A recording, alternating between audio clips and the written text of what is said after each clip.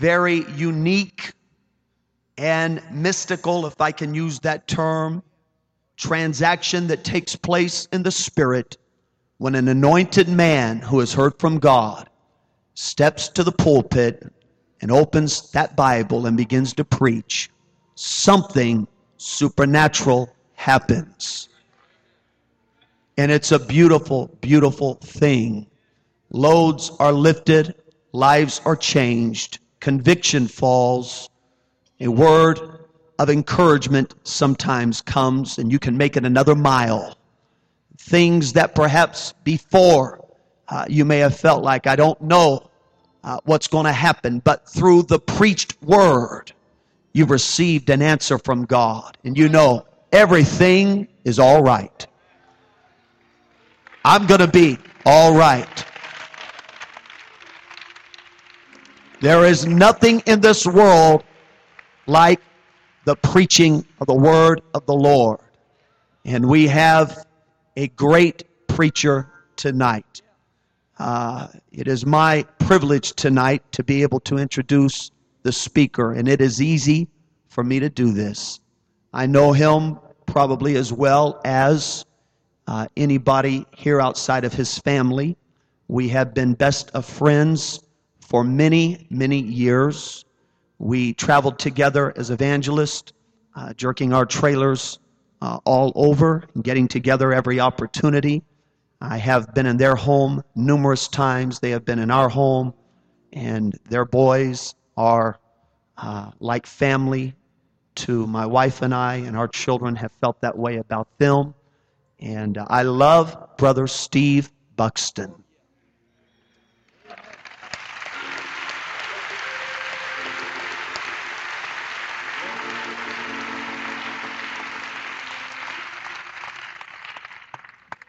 Sometimes he's a little hard to understand, and you may scratch your head wondering, what did he mean? No, not really. You will understand what he is preaching about. He is a man of passion. He is a man of vision. He loves revival and has been graced by God to pastor a revival church. He is passionate in prayer. I've prayed with him. Really all over the world we have prayed together. And we have preached together in different places. And he loves this doctrine. You never have to wonder where Brother Buxton is on the doctrine. He loves this doctrine. He loves God. He loves the Word of God. He loves prayer. He loves worship. He loves this doctrine. Amen. And he has an insatiable desire to reach this world. If you're around him very long at all, you will know that his heart beats with a desire. I want to reach this world. And that's a good balance. Amen. Brother Buxton, we love you. We want you to come, take your liberty. How many plans on preaching with the preacher tonight? Amen.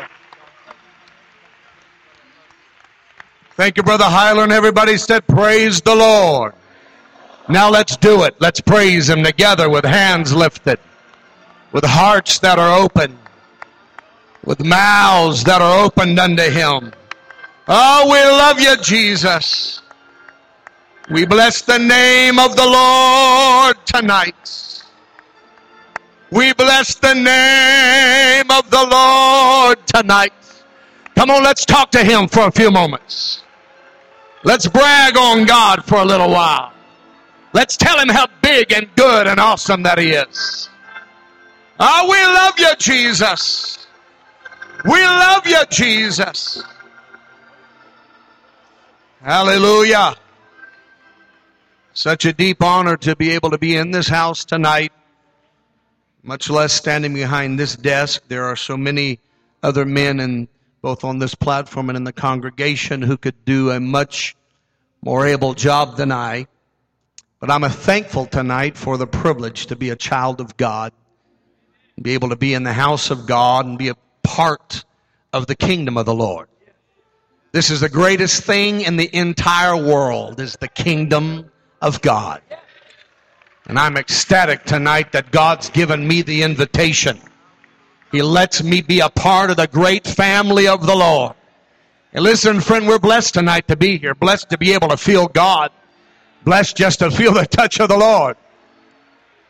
I'm excited about that tonight. I want to say a great thank you to Brother Morton, the other men that put this meeting together, Truth Tabernacle, all of their countless hours of labor.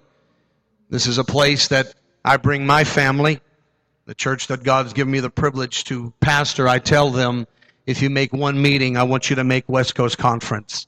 It is a safe place for the whole house, the whole family. Doesn't it feel good tonight? Feel clean in the Holy Ghost. Amen. Amen. What a great week we're going to have. I'm excited about this week. I'm ecstatic about it. I believe that when we leave this place, majority of us will be leaving Saturday morning. Those of you that speak Spanish will be leaving Saturday afternoon. But I believe that we will leave this week a better people, a stronger people. We will have dug deeper. We'll have a firmer clinch upon the rock of truth. I believe that God will have touched us even in a greater dimension. And I want to leave this place a better man. Awesome to be with my friends that are in this house, precious men of the Lord. It's good to see many of the great saints of God at Hilltop. I love them. Great people. I love them tonight. See them all across this congregation. Help me preach. Glad for my mom and dad. I got a little note before service tonight. My mom and dad are here. God bless them. I love them. And my grandbabies. I got a granddaughter and a grandson. And I'm thankful and proud of them. And they have great parents, my 2 sons and 2 daughters, and my precious wife. Just want to say thanks for this opportunity. Are you ready to have church?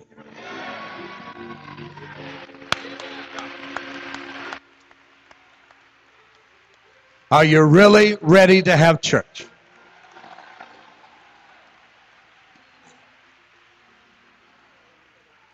A man said, if you think you're beaten, you are. And if you think that you dare not, you don't. If you'd like to win, but you think you'll lose, you're lost. For in the world, we find success begins with a person's faith. It's all a state of mind. Because life's battles don't always go to the stronger or faster hand, but they go to the one who trusts in God and opens their mouth and says, I can. I believe that the Lord wants to help us in this building tonight. I'm not just here to preach a little sermon. I do want to obey the Holy Ghost. Typically in meetings like this, we push towards a tremendous crescendo of the Spirit of the Lord. And it's always right how God does it. But I'm wanting in my own spirit, and I've asked God with the help of His, it would sure be a great thing if, instead of leaving on a high note, we could start on a high note and get higher and higher and higher and higher until we just kind of busted out of this place and found ourselves at home. I believe that the Lord wants to help us in this tabernacle tonight. And if you will preach with me, I'm going to do my best to unburden my spirit. In the book of 1 Samuel chapter number 1, I would read just a couple of verses in your hearing. From there to the 2nd chapter, reading a couple of verses there. 1 Samuel chapter 1, verse 1. Now, there was a certain man of Ramathaim Zophim of Mount Ephraim, and his name was Elkanah, the son of Jehoram, the son of Elihu, the son of Tohu, the son of Zuph, an Ephrathite. And Elkanah had 2 wives. The name of one was Hannah. The name of the other was Peninnah. And Peninnah had children, but Hannah had no children. And this man went up out of his city yearly to worship and to sacrifice unto the Lord of hosts in Shiloh. And the two sons of Eli, Hophni and Phinehas, the priest of the Lord, were there. When the time was that Elkanah offered, he gave to Peninnah his wife and to all her sons and her daughters portions. But unto Hannah he gave a worthy portion, for he loved Hannah, but the Lord had shut up her womb, and her adversary also provoked her sore, for to make her fret, because the Lord had shut up her womb. And as he did so year by year when she went up to the house of the Lord, so she provoked her. Peninnah provoked Hannah. Therefore she wept and did not eat. Chapter 2, verse 1. And Hannah prayed and said, My heart rejoiceth in the Lord. Mine horn is exalted in the Lord. My mouth is enlarged over mine enemies, because I rejoice in thy salvation. There is none holy as the Lord, for there is none beside thee, neither is there any rock like our God. Verse 1, I want to show you something. Hannah prayed and said, My heart rejoiceth in the Lord. Mine horn is exalted in the Lord. Notice this next statement. My mouth is enlarged over mine enemies, because I rejoice in thy salvation. For the next few moments here tonight, I want to preach from this passage of Scripture a message I simply want to entitle, Is Your Mouth Bigger Than Your Adversary? Is your mouth bigger than your adversary? Hannah said, He hath enlarged my mouth over my enemy. I want God to help us tonight, before we leave this tabernacle, to get the last word in, to get the last praise in, and to let a world know my mouth is bigger than my problem. My mouth is bigger than my situation. My mouth is bigger than my adversary. Let's clap our hands unto him. Let's talk to the Lord. Let's praise him together. Oh, let's love him right now. Hallelujah. Come on, help me praise him.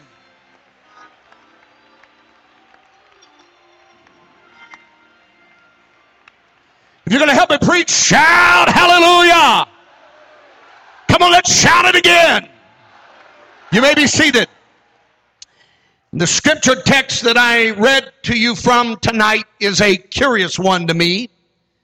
For in it I have found many things that I want to do my best to bring to you tonight.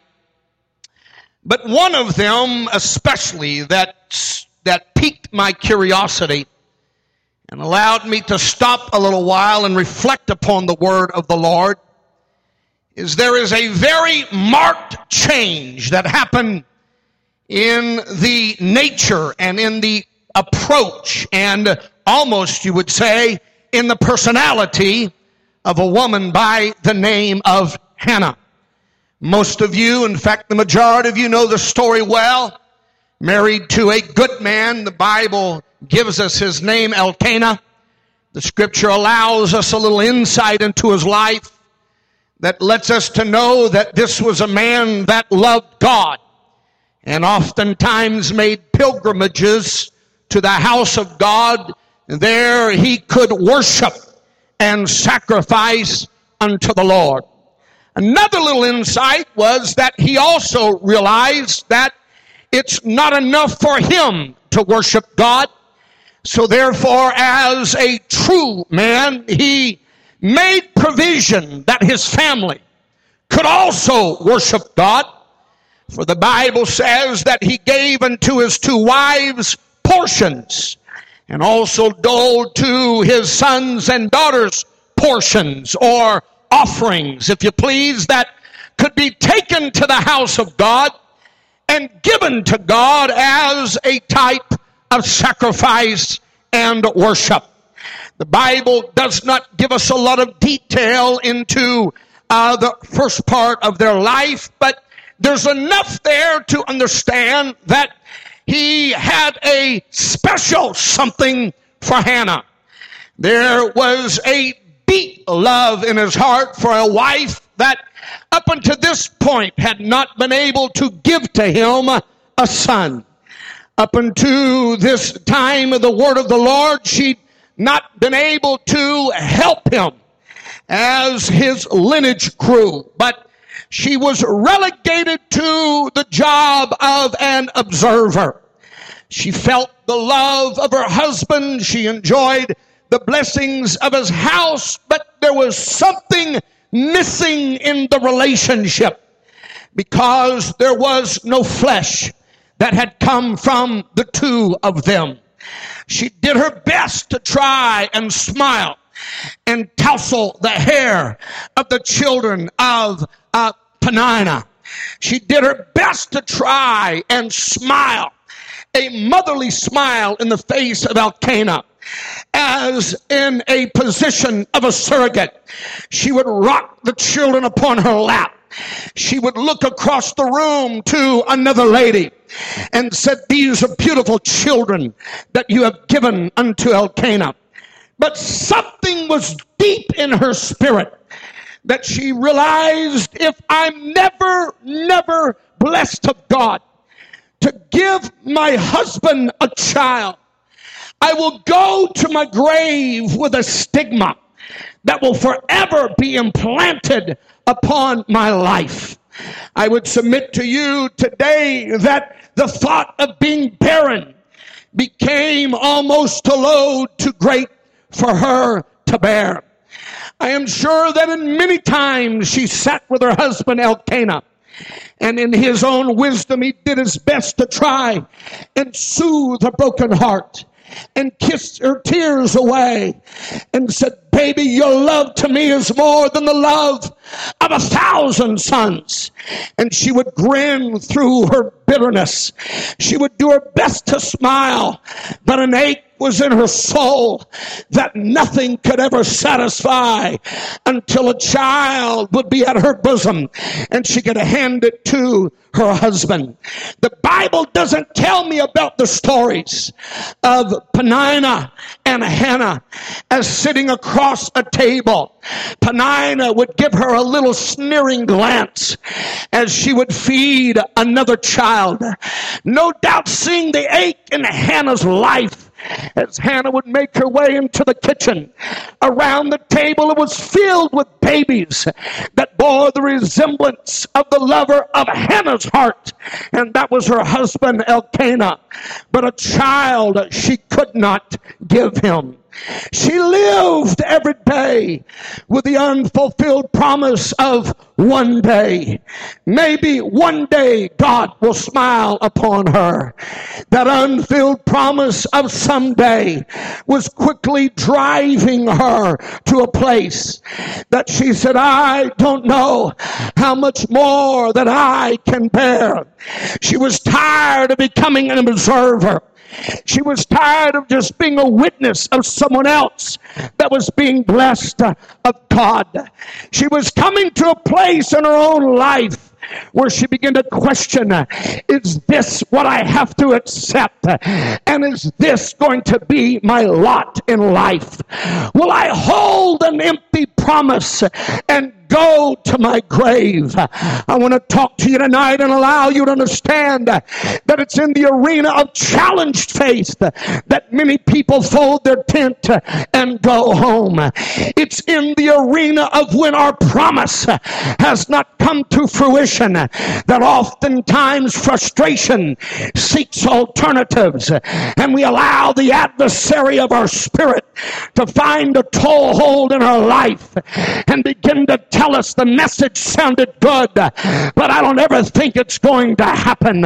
It's at times that we rock our empty cradles and we pad through our empty nurseries and think, well, the man of God just tried to help me, but it doesn't look like it's ever going to happen. Can I tell you tonight, she was a good wife and she probably did her best for a number of years, but I read in my Bible that there came a day that something happened in the heart of Hannah, and she realized, I refuse to live the rest of my life rocking an empty cradle, holding an empty promise, and just being an observer of somebody else getting a blessing of God. Can I stop right now and tell this conference tonight, I believe that God, before we get out of here tonight, wants to walk up and down the aisles of this house and let somebody know there's a miracle that God wants to put inside our hand tonight. I want to preach to somebody whose back's against the wall. I want to preach to somebody tonight who's sick of hearing your adversary run his mouth at your spirit. I want to lift up a standard and let you know our God still sits high and he looks low. He's still in control. He's still in charge and yet on the throne. Oh, clap your hands with me. Come on, let's clap our hands to him.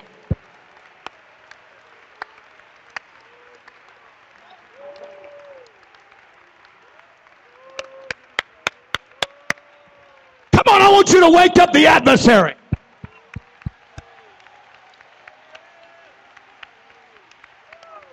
I want every spirit of doubt, fear, and unbelief to know I got your number, buddy, and I'm coming at you. The days of miracles are not over. They're not in the past. It's not just something in our ancient history. It's not just something of our heritage. We are living in the most powerful days that the church has ever known. Where are you, Hannah? Hold on, girl.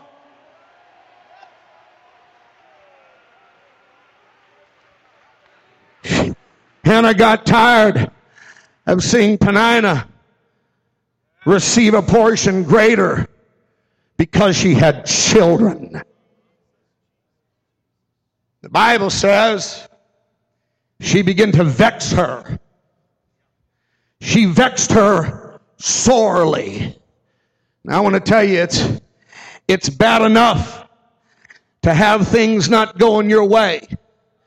But when somebody starts rubbing their finger in the wound and putting their finger in your eye, I can deal with my problem, but now you're vexing me. I'm accepting the situation that God's not done yet what he told me he was going to do, but now you're starting to mock me. Now you're telling me it's time to pipe down a little bit. Now you're telling me you've been shouting 8 years and it still hasn't happened. Maybe you need to give it a little break. You know, you've been bragging on the promise of God, but you've been bragging for 11 years and you still got an empty cradle and nothing's going on in your house. Peninnah began to vex Hannah. She began to mock her and make fun of her. Elkanah Elkanah says that he loves you, but I got his babies. Elkanah says you're the apple of his eye, but I'm rocking his children. Can I talk to you a little bit? There needs to be a place in your life that you draw a line in your own spirit and say, I've been patient, I've been kind, I've been good, I've tried to stay in my place, I've tried not to stir something up, but adversary, you're crossing a line. You're going where you don't need to go. You're about to make a big mistake. You're headed somewhere I'm not going to take sin down.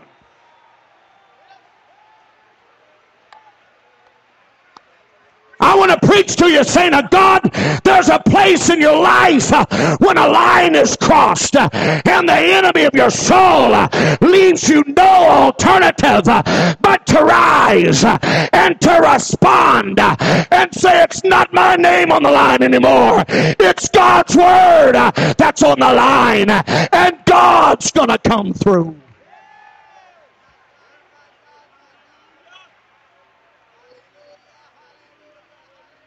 I hate to lose.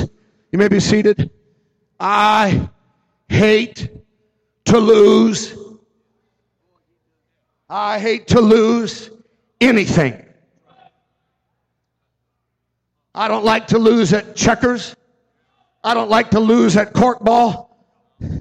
I don't like to lose. I don't like to lose, period. Whatever game you want to talk about tonight, I don't like to lose. But I've learned in life that you're going to lose some things. Some games you're going to lose. Sometimes the call doesn't always go in your favor. But if you play long enough, it's going to all even out. But I don't like to lose. But I've learned, Brother Garrett, that when I've been whipped, to accept it like a man and say, you whip me this time, but the next time I'm going to whip you like you ain't never been whipped in all your life. Now, I can deal with getting whipped, and I can take my medicine and go home. But if you start taunting me,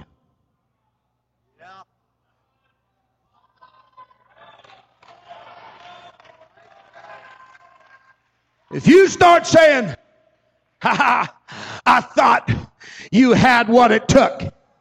It didn't take much and I struck you out. I thought you had more than that. I thought you could bring more than that to the pew. I thought you could bring more than that to the house of God. When they start taunting me, I start getting crazy. When they start saying, na na na na na na, you can't do this and you can't do that. They're not playing fair then. I'm about to forget everything that my parents told me, and that is when you get whipped, just pack up your bags and go home and prepare. But there's going to come another. But when the adversary starts taunting me, when he starts saying, I knew you didn't have it in you all the time. I didn't just whip you because I knocked one over the wall. You were whipped before the game even started. Something starts messing with me. It's the taunting. It's the, you know, there was a boxer, a famous boxer by the name of Muhammad Ali. And Muhammad Ali, he had fast hands and fast feet, but he had a faster mouth. He could fight and hit and punch. He was probably one of the best that's ever laced up his gloves. But if you read anything about him, you're going to understand that one of the greatest weapons he had, it wasn't a left, it wasn't a right, it wasn't an uppercut, it wasn't a jab, it was his mouth. He'd get in that ring and they'd take off his robe and he'd start taunting his opponent. He'd say, I'm going to float like a butterfly, bah, and sting like a bee. He said, I'm going to do the rope-a-dope. And he'd hang his hand. He was taunting his adversary. He'd walk up to him and say, hey, big boy, give me what you got. Give me your best shot. Because he realized, if I can crawl inside his brain, I'm not going to have to hit him as hard. If I can get inside his mind, I'm not going to have to beat him down. If I can talk him out of his position, I'm not going to have to wear myself out. And so he would taunt. He would make fun. He would say, come on, I know you ain't got a God. Come on, give me what you ain't got no left. You ain't got no right. You ain't got no punch. I'm preaching to men and women in this house tonight that are staggering in the canvas of life, and the adversary's been taunting. He's been jabbing. He's been running his mouth, and you've been holding on saying, God, won't somebody shut him up and sit him down?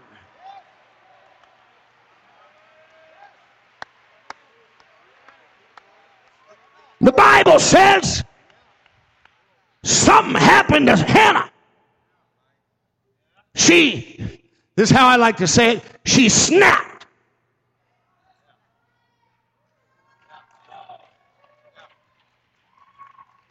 You ever seen anybody snap? Anybody here from True Tabernacle? Anybody got any parents here tonight?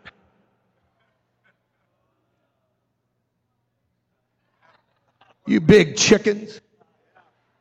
Anybody have children in this house tonight? Anybody have an employer? People snap. They're going along. They're taking it. It's happening. But Hannah snapped. She realized, Peninnah, you've crossed the line with me. Peninnah, I've rocked an empty cradle for the last time. Peninnah, you sneered at me the last time. Peninnah, you made fun of me the last time. Peninnah, you've mocked me the last time. Peninnah, you've rubbed your children in my face the last time. Peninnah, you've given me that grin for the last time. Hannah snapped. No longer is she complaining to God about the mouth of her adversary. You read it yourself. Hannah's prayer changes. Her tone changes. Her attitude changes. She's not on the defense anymore. She's not a victim anymore. Now it's got personal. You're going to help me preach the next couple of moments? She'd waited for years for somebody to plead her cause. She'd waited for years for somebody to come to her rescue. She'd waited for years for somebody to vindicate her. But to no avail. She kept weeping and her adversary kept vexing.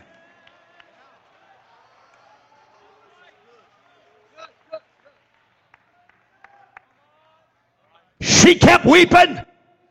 Adversary kept vexing. She'd keep pleading her cause, and Peninnah'd keep mocking her. I want to tell you, somebody, I want to talk to you tonight. You better be very careful that you don't get to a place in your walk with God that you learn to accept the trash talk of the adversary that's after your soul. I don't want to become professional. I don't want to learn how to do this. I want to make this thing personal. I got to live for God personally. It's got to be something going on deep in my spirit.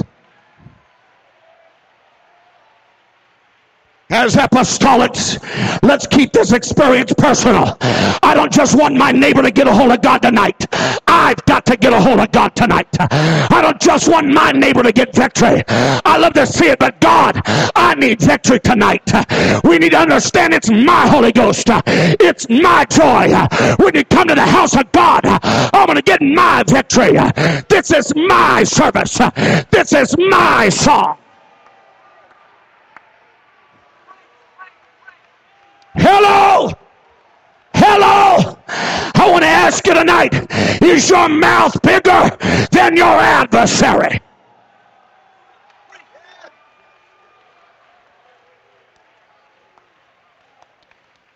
Let me tell you the old song.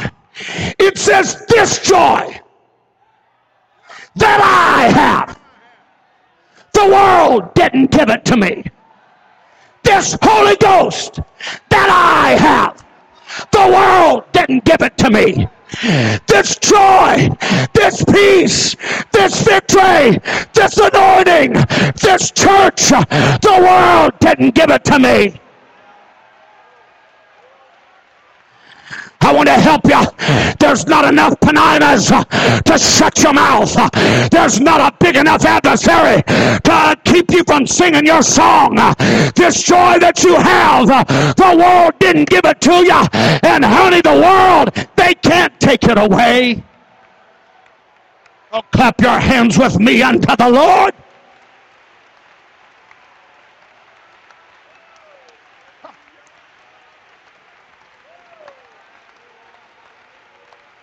Come on, now that was a good hand praise for the observation of your neighbor. But why don't you let your adversary know, I'm not just going to patty cake tonight. God's about to do something for me, and my promise is coming.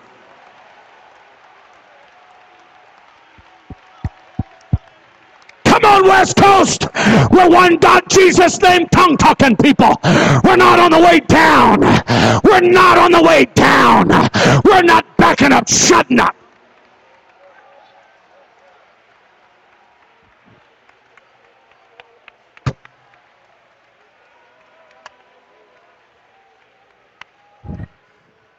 You may be seated. You got to refuse to allow your adversary to steal from you the fact that whatever God has promised, He's going to fulfill.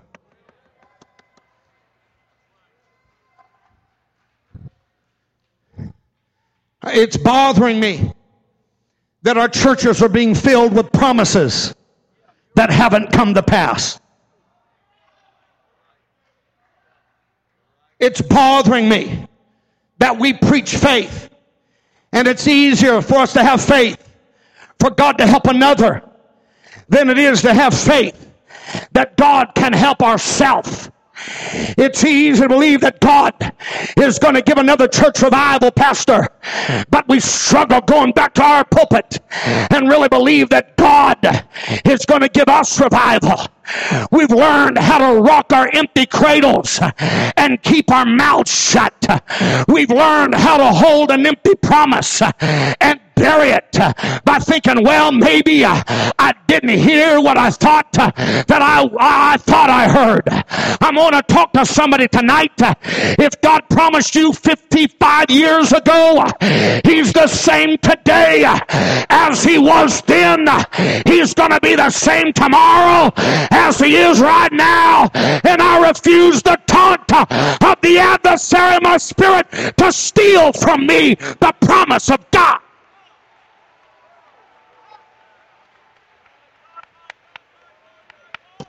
Come on, your adversary's not silent. He rages like the sea against the promises of God. Well, I'm preaching to you right now. Your adversary's telling you, well, don't get involved in this one. You better well not throw your faith up right now. Let's just wait till the rest of the week.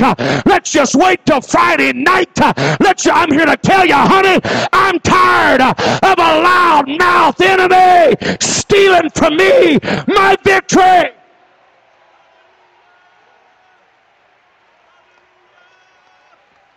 Come on, lift your voice to God right now.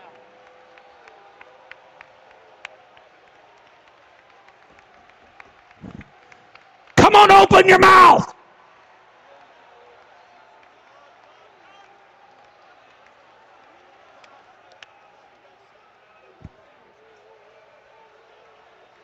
Come on, mother. You can still open your mouth. Come on, Father. You can still call on God. Come on, young people. Gotta hear ya.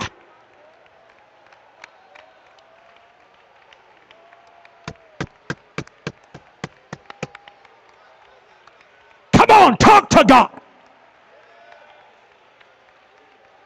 Open your mouth to him. Tell him you're still the great I am. You're still the God of glory. Nothing's too impossible for you to do.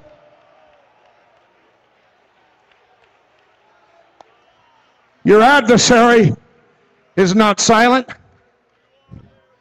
He rages like the sea against the promises of God.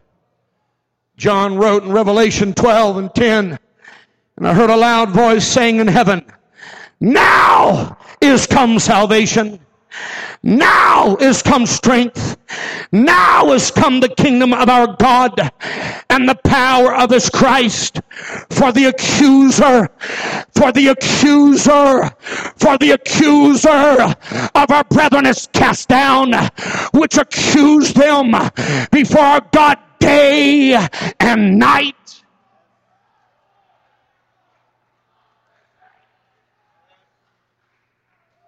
I'm going to tell you something. The enemy of your spirit doesn't mind you getting a little shouting on a Sunday night.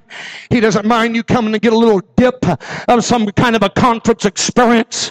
But if you ever get the revelation that if the adversary is going to rail against me day and night, instead of me wasting the rest of my life asking God to stop the mouth of the adversary, let me pray like Hannah. Enlarge my mouth.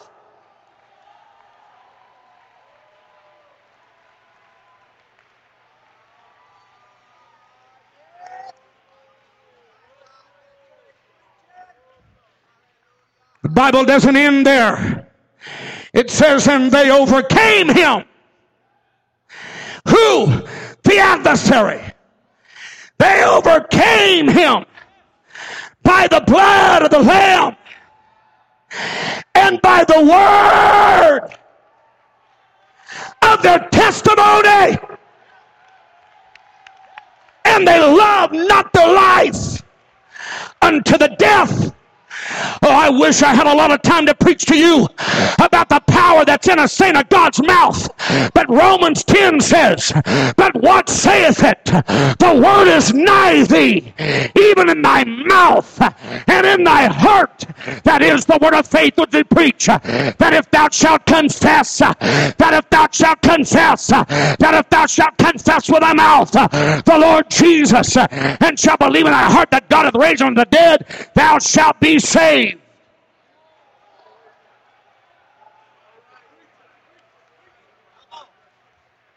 Hang on. For with the heart man believeth unto righteousness, but with the mouth confession is made unto salvation.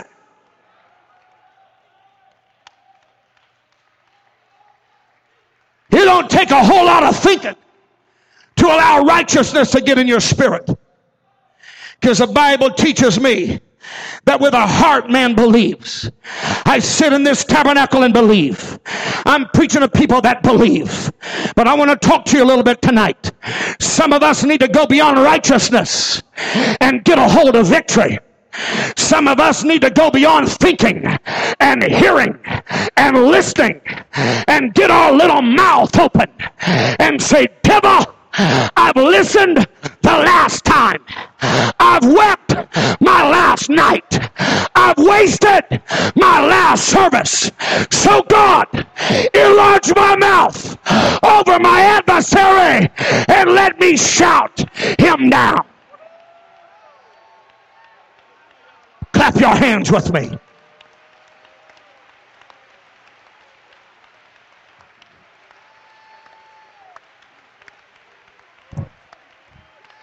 Proverbs 18:21. Death and life are in the power of the what?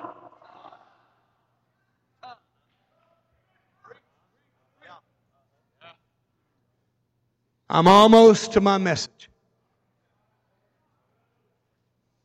You know what we want to believe? Death and life are in the power of the preacher. Death and life's in the power of the music. Death and life's in the power of however my life's unfolding right now. Death and life's in the power of the greatest circumstance that's in my life right now. I want to tell you tonight, that's not what the Bible says. The Bible says death and life are in the power of the tongue. Now, before you write me off as the preaching some name it and claim it theology, some blab it and grab it doctrine, that's not what I'm preaching. But what I'm preaching is this. It's one thing to hear the word of God. It's another thing to get it in your heart. But then it's an awesome thing when it starts coming out of your mouth.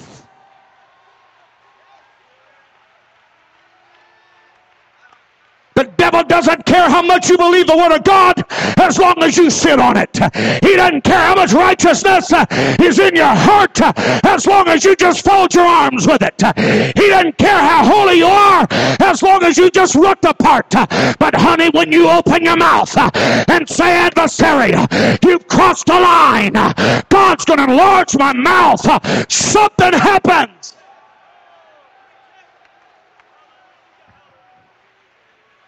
Look at this. Bartimaeus,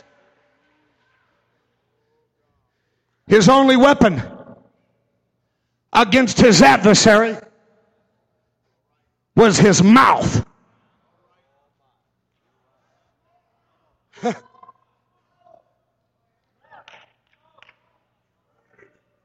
Bartimaeus didn't have an army. He didn't have a bazooka. He didn't have an F-16. He didn't have an Abrams tank. He didn't have a police department.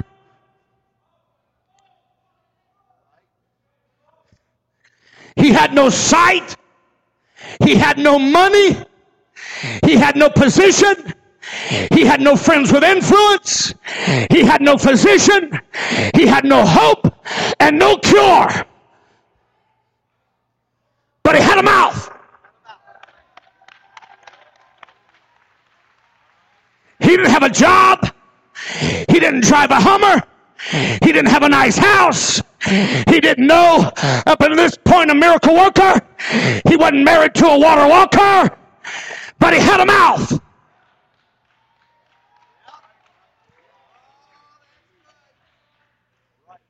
He didn't have a promise. He didn't have a future. He didn't have a hope. But he had a mouth. He didn't have people saying, we're going to get you there. We're going to arrange things for you. He didn't have an emissary. He didn't have a mediary. But he had a mouth. And instead of shutting up, he stood up. Instead of shutting down, he shouted it down. I want you to hear what I'm telling you. The moment he began to use his voice, and the moment he began to cry aloud, resistance reared its ugly head. What you're feeling right now is nothing new. Resistance always wants to try and rise. When you feel hope begin to give birth inside your spirit, the adversary always gets next to you. Well, what are people going to say? What are people going to think? What are you going to look like? What is it going to sound like? But I want to talk to you about Bartimaeus. He had nothing to lose, and he had a mouth to use, and he shouted unto the Lord, I've got to get the attention of the only hope I have. And he cried with all his might, Jesus, thou son of David, have mercy on me.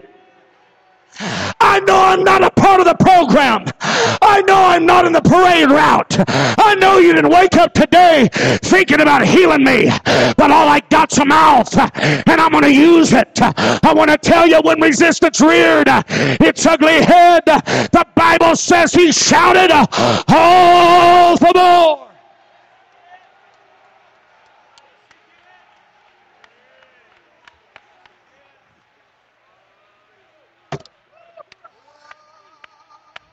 3 Hebrew boys in a fiery furnace. I'm going to tell you something. Sometimes your situation is critical.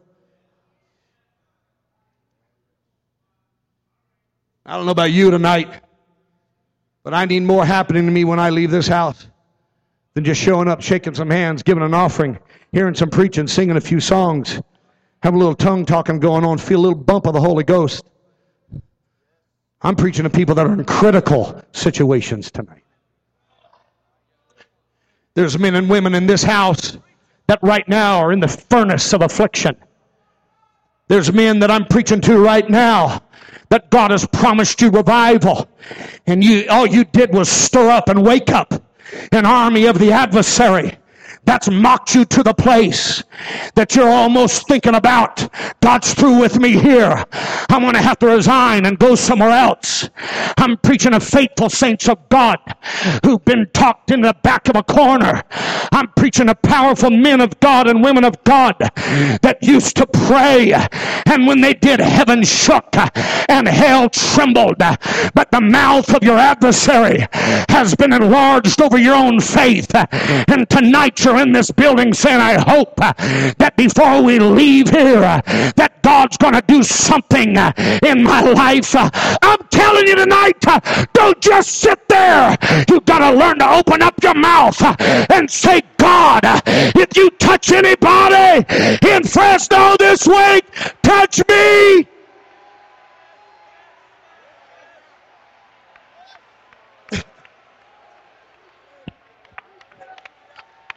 I'm preaching to people who've been deafened by the roar of the adversary. I'm preaching to people tonight who the voice of the enemy has been magnified into your life. I've come by with a little message from the Lord. God's wanting you to get up. He's wanting you to open up and allow God to enlarge your mouth over your adversary.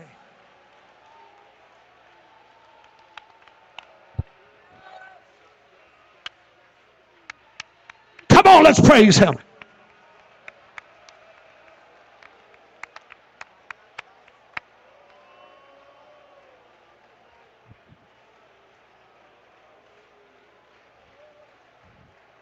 Oh, how I long for old-fashioned travail that rises in the bosom of a child of God. Words escape them. Rhyme loses them. Gone is the syncopation of the song.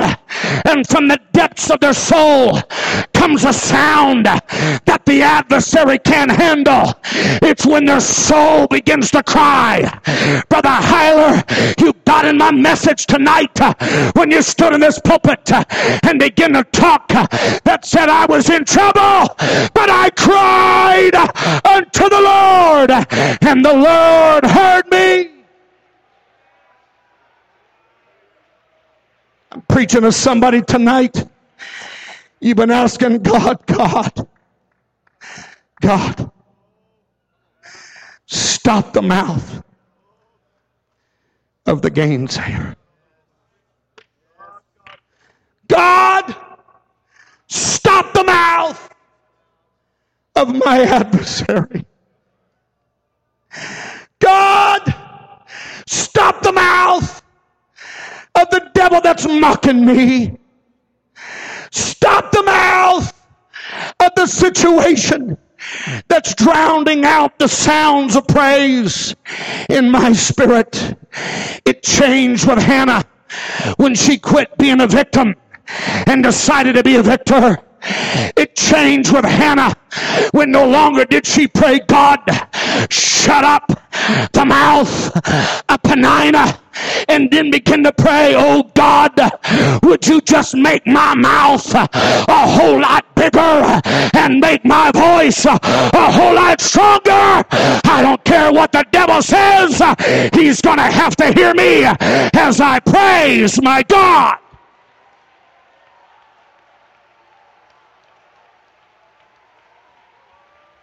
Come on, child of God. Get your mouth open tonight.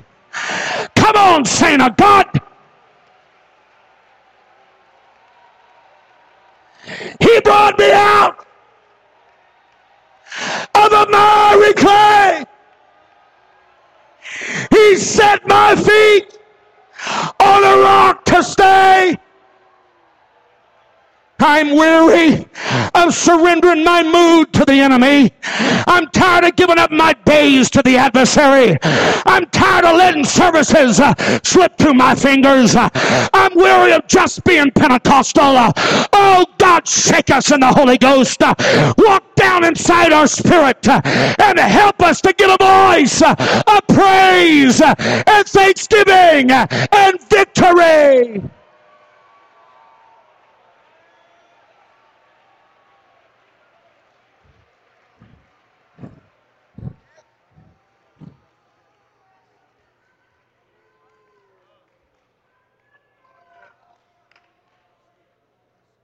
See, we get intimidated.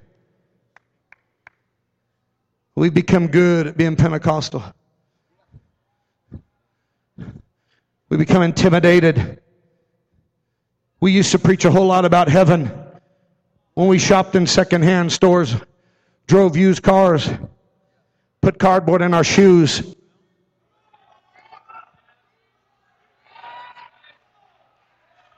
There was a lot more message about heaven preached when we were migrant workers, sharecroppers, when we worshiped in brush arbors and storefronts. But God's been good to us. He's taken us to the other side of the town. We don't hear a bunch of preaching about heaven anymore because we got it so good here. I want to tell you, some of you are taking it too good. You've learned how to let the devil have victory over you and go through the motions of being Pentecostal.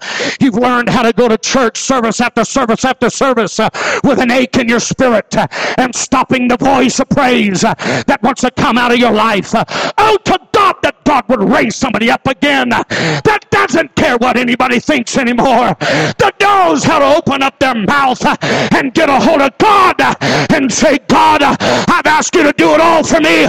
I'm not asking anymore. Just help me, God, to get a leg up on my problem.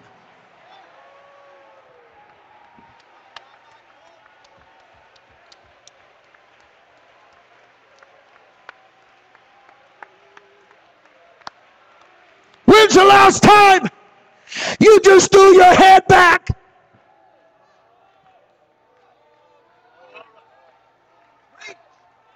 When's the last time that the pain was so deep?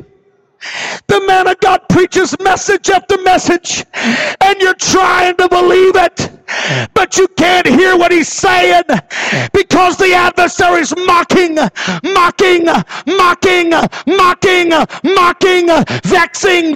vexing. When's the last time you threw your head back and just lifted your voice like a trumpet and said, but God, somehow you're going to help me and get me out of this?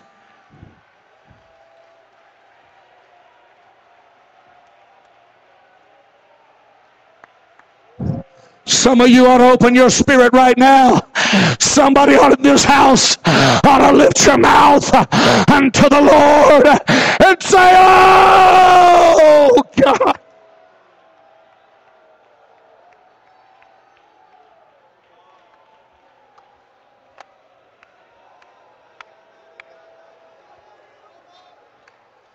Come on, child of God.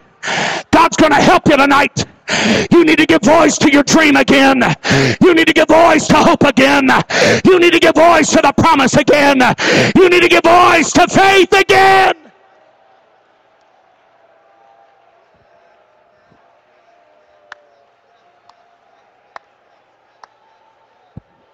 Oh, God.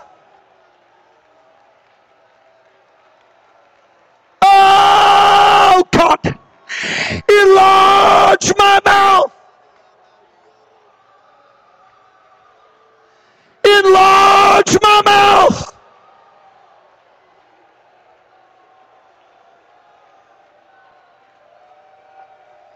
Oh, God. Enlarge my mouth.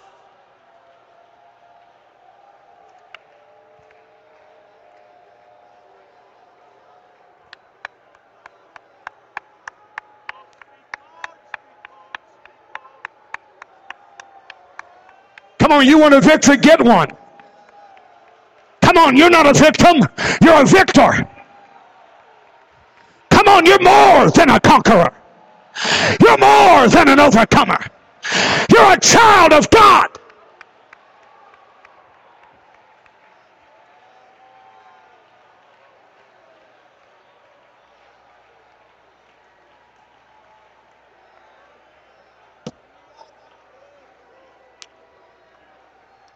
I dare somebody to open your spirit right now.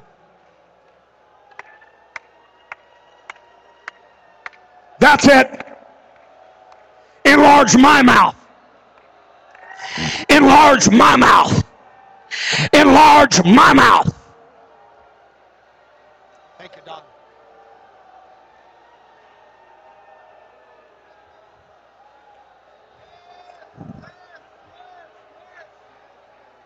You may be in the depths of despair, but why don't you come out with your hands up?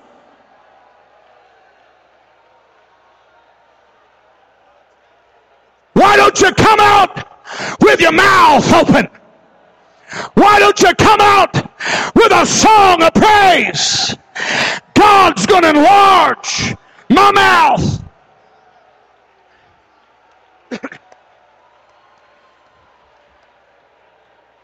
The three Hebrews said, we're not careful to answer you in this matter. Our God is able. But I just want you to know, big boy, if God doesn't deliver us, we're not going to shut up. We're not going to find a corner and surrender. If he doesn't deliver us, we still won't bend. We still won't bow. And we're going to go out of here with a voice of praise and a shout of victory. Job didn't go quietly. He said, naked came I into the world, and naked am I going to leave. The Lord giveth, and the Lord taketh away. But blessed be the name of the Lord.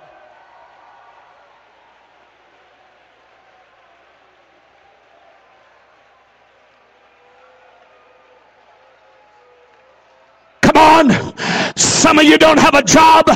Some of you don't have any hope.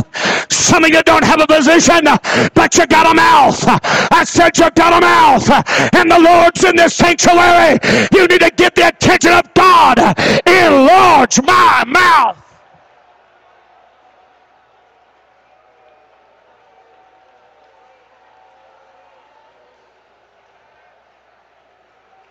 Where are you, Bartimaeus? I know some around you don't like it.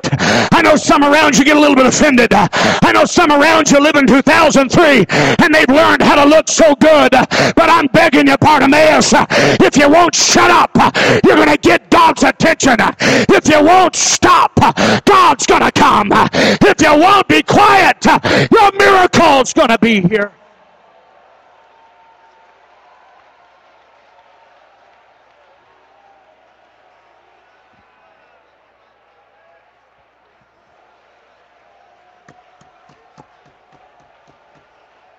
Read the story of David and Goliath all over again.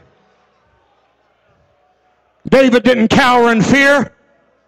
He talked smack. Read it. He talked back to Goliath. Read the story. Goliath disdained his youth. He likened David's power to being hit by a stave or a stick. Goliath said he'd feed his flesh to the fowls of the air and to the beasts of the field. You can preach about David however you want to. One thing David wasn't a wimp. He wasn't afraid. He wasn't a coward. And he wasn't silent. Listen what David said. David said, Goliath, God's going to deliver you to me, and then I'm going to smite you. I'm going to snatch the head off your body. I'm going to give your carcass to the fowls. I'm going to give them to the beasts of the earth. And everybody's going to know that God is in Israel. But he kept on talking, and he kept on swinging, and he kept on talking, and he kept on swinging.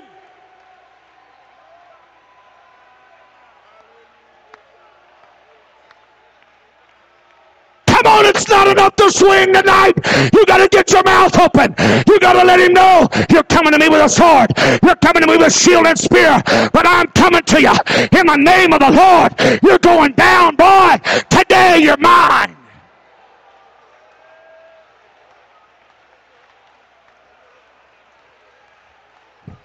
Oh, to God, that some of you would front up your adversary right now. Oh, to God, that some of you right now would look at that dogging trouble that's been on your heels for years, that you would stop and turn around and say, I've asked God to shut you up the last time.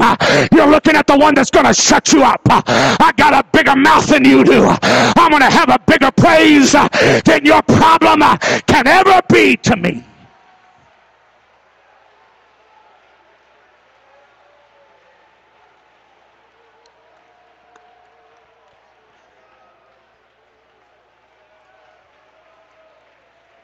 Zaire, Africa. I'm almost through. Musicians, you can come. Zaire, Africa. A number of years ago, a young boxer had just gone through a name change.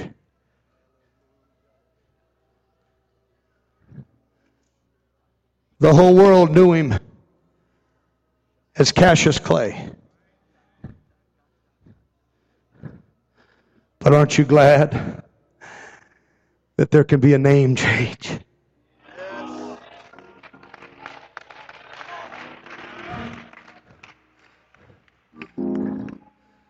Cassius Clay wanted to be known as Muhammad Ali.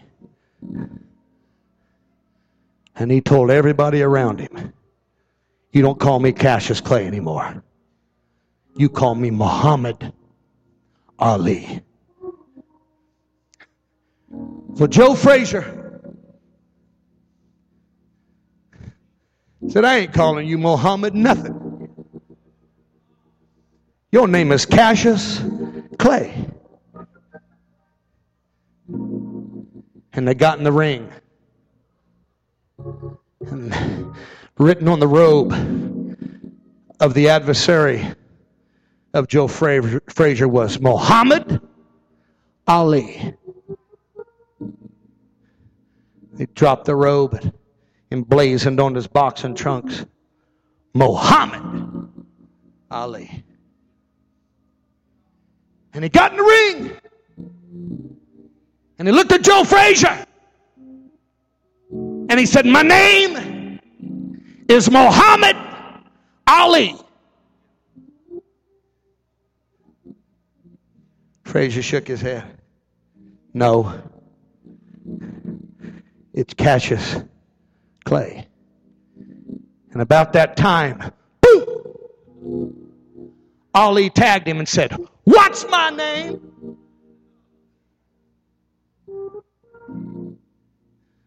A few minutes later, Muhammad slipped past, ducked beneath Frazier. Boom! What's my name, Frazier?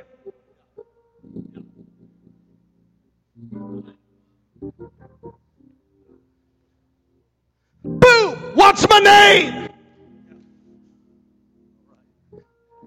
He was floating like a butterfly. Boom! Stinging like a bee. What's my name, Frazier? Finally, Muhammad Ali beat a revelation into Joe Frazier. Silence only continued the pummeling as Frazier's neck was snapped. And Muhammad hit him and would ask him, what's my name? Till finally, Frazier got a revelation. Anybody that can hit that hard can call himself whatever he wants to call himself.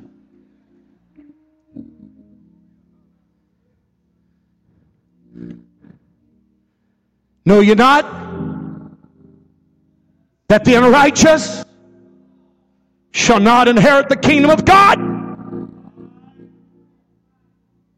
Be not deceived, neither fornicators, nor idolaters, nor adulterers, nor effeminate, nor abusers of themselves with mankind, nor thieves, nor covetous, nor drunkards, nor revilers, nor extortioners shall inherit the kingdom of God.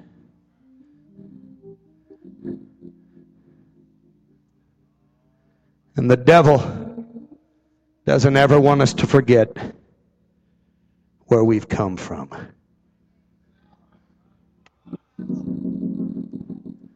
But I want to preach to somebody. Get up off the deck tonight and open your mouth. But what's my name? And such were some of us. But I've been washed. I'm sanctified. I'm justified in the name of the Lord Jesus. And by the Spirit of our God, I wonder tonight, is your mouth bigger than your adversary?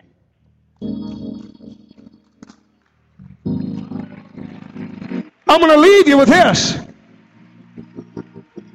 The next time the devil tells you that God can't use you, remember Noah was a drunk and Abraham was too old.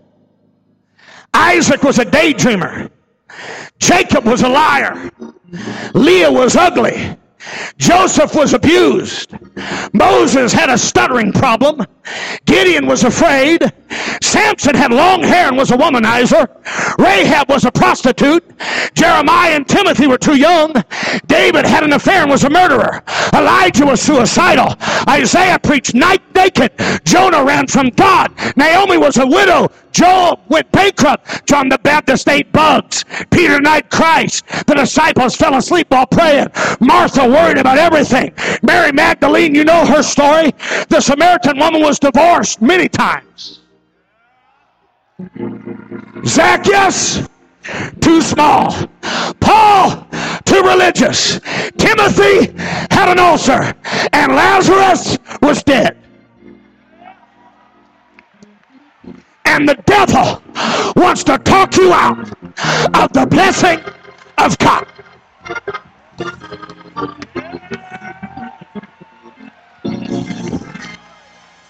Enlarge my mouth.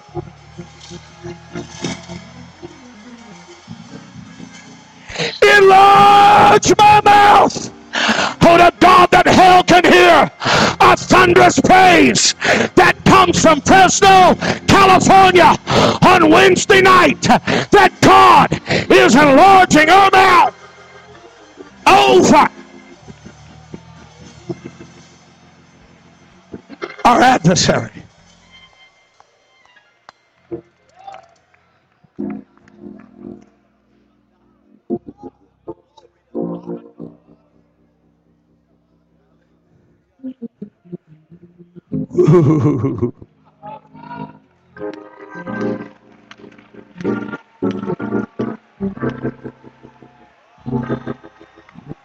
The Bible says the Lord himself,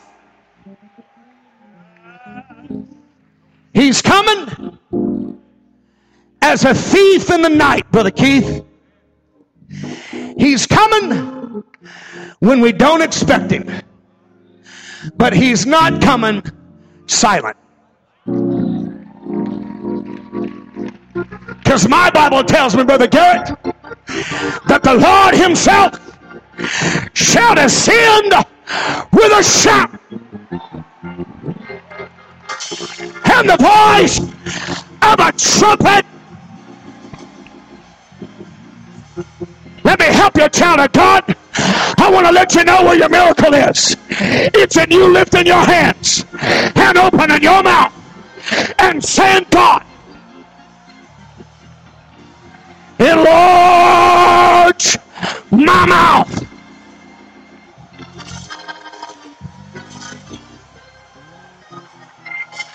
don't care if the devil has tried to steal my praise. I'm going to praise him in silence. I'm going to praise him until he loses his mind. I'm going to put a shout on him that nothing can take off. I'm enlarging my mouth in the Holy Ghost.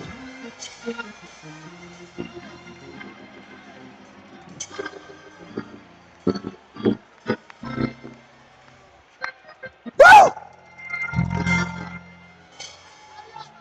Woo! Woo!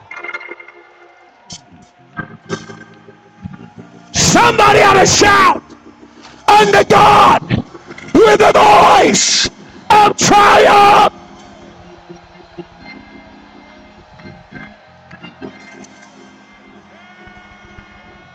Come on, it's not over with. Come on, it's not over with. Hannah, don't give up. God's about to break forth. Don't give up. He's going to enlarge your mouth against your adversary.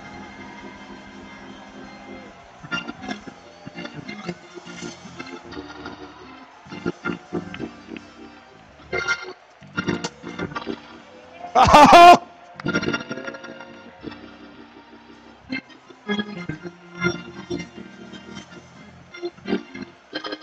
It's like the old black preacher said. He said, you just need to throw your head back in the air like you don't even care. You need to get a Bartimaeus revelation right now. There's a spirit of resistance that's going to try and embarrass you, going to try and shut you down, going to try and stop your mouth. But I got no news for you. God's enlarging your mouth. He's enlarging your mouth. He's enlarging your mouth. He's enlarging your mouth.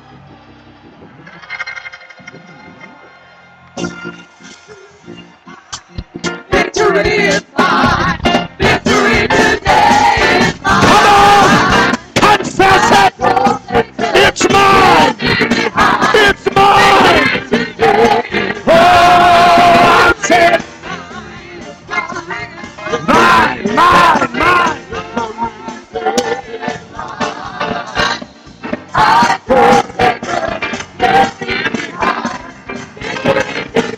Come on, lift your voice. Tell it, victory is mine. If you need victory in your heart, why don't you come down to this altar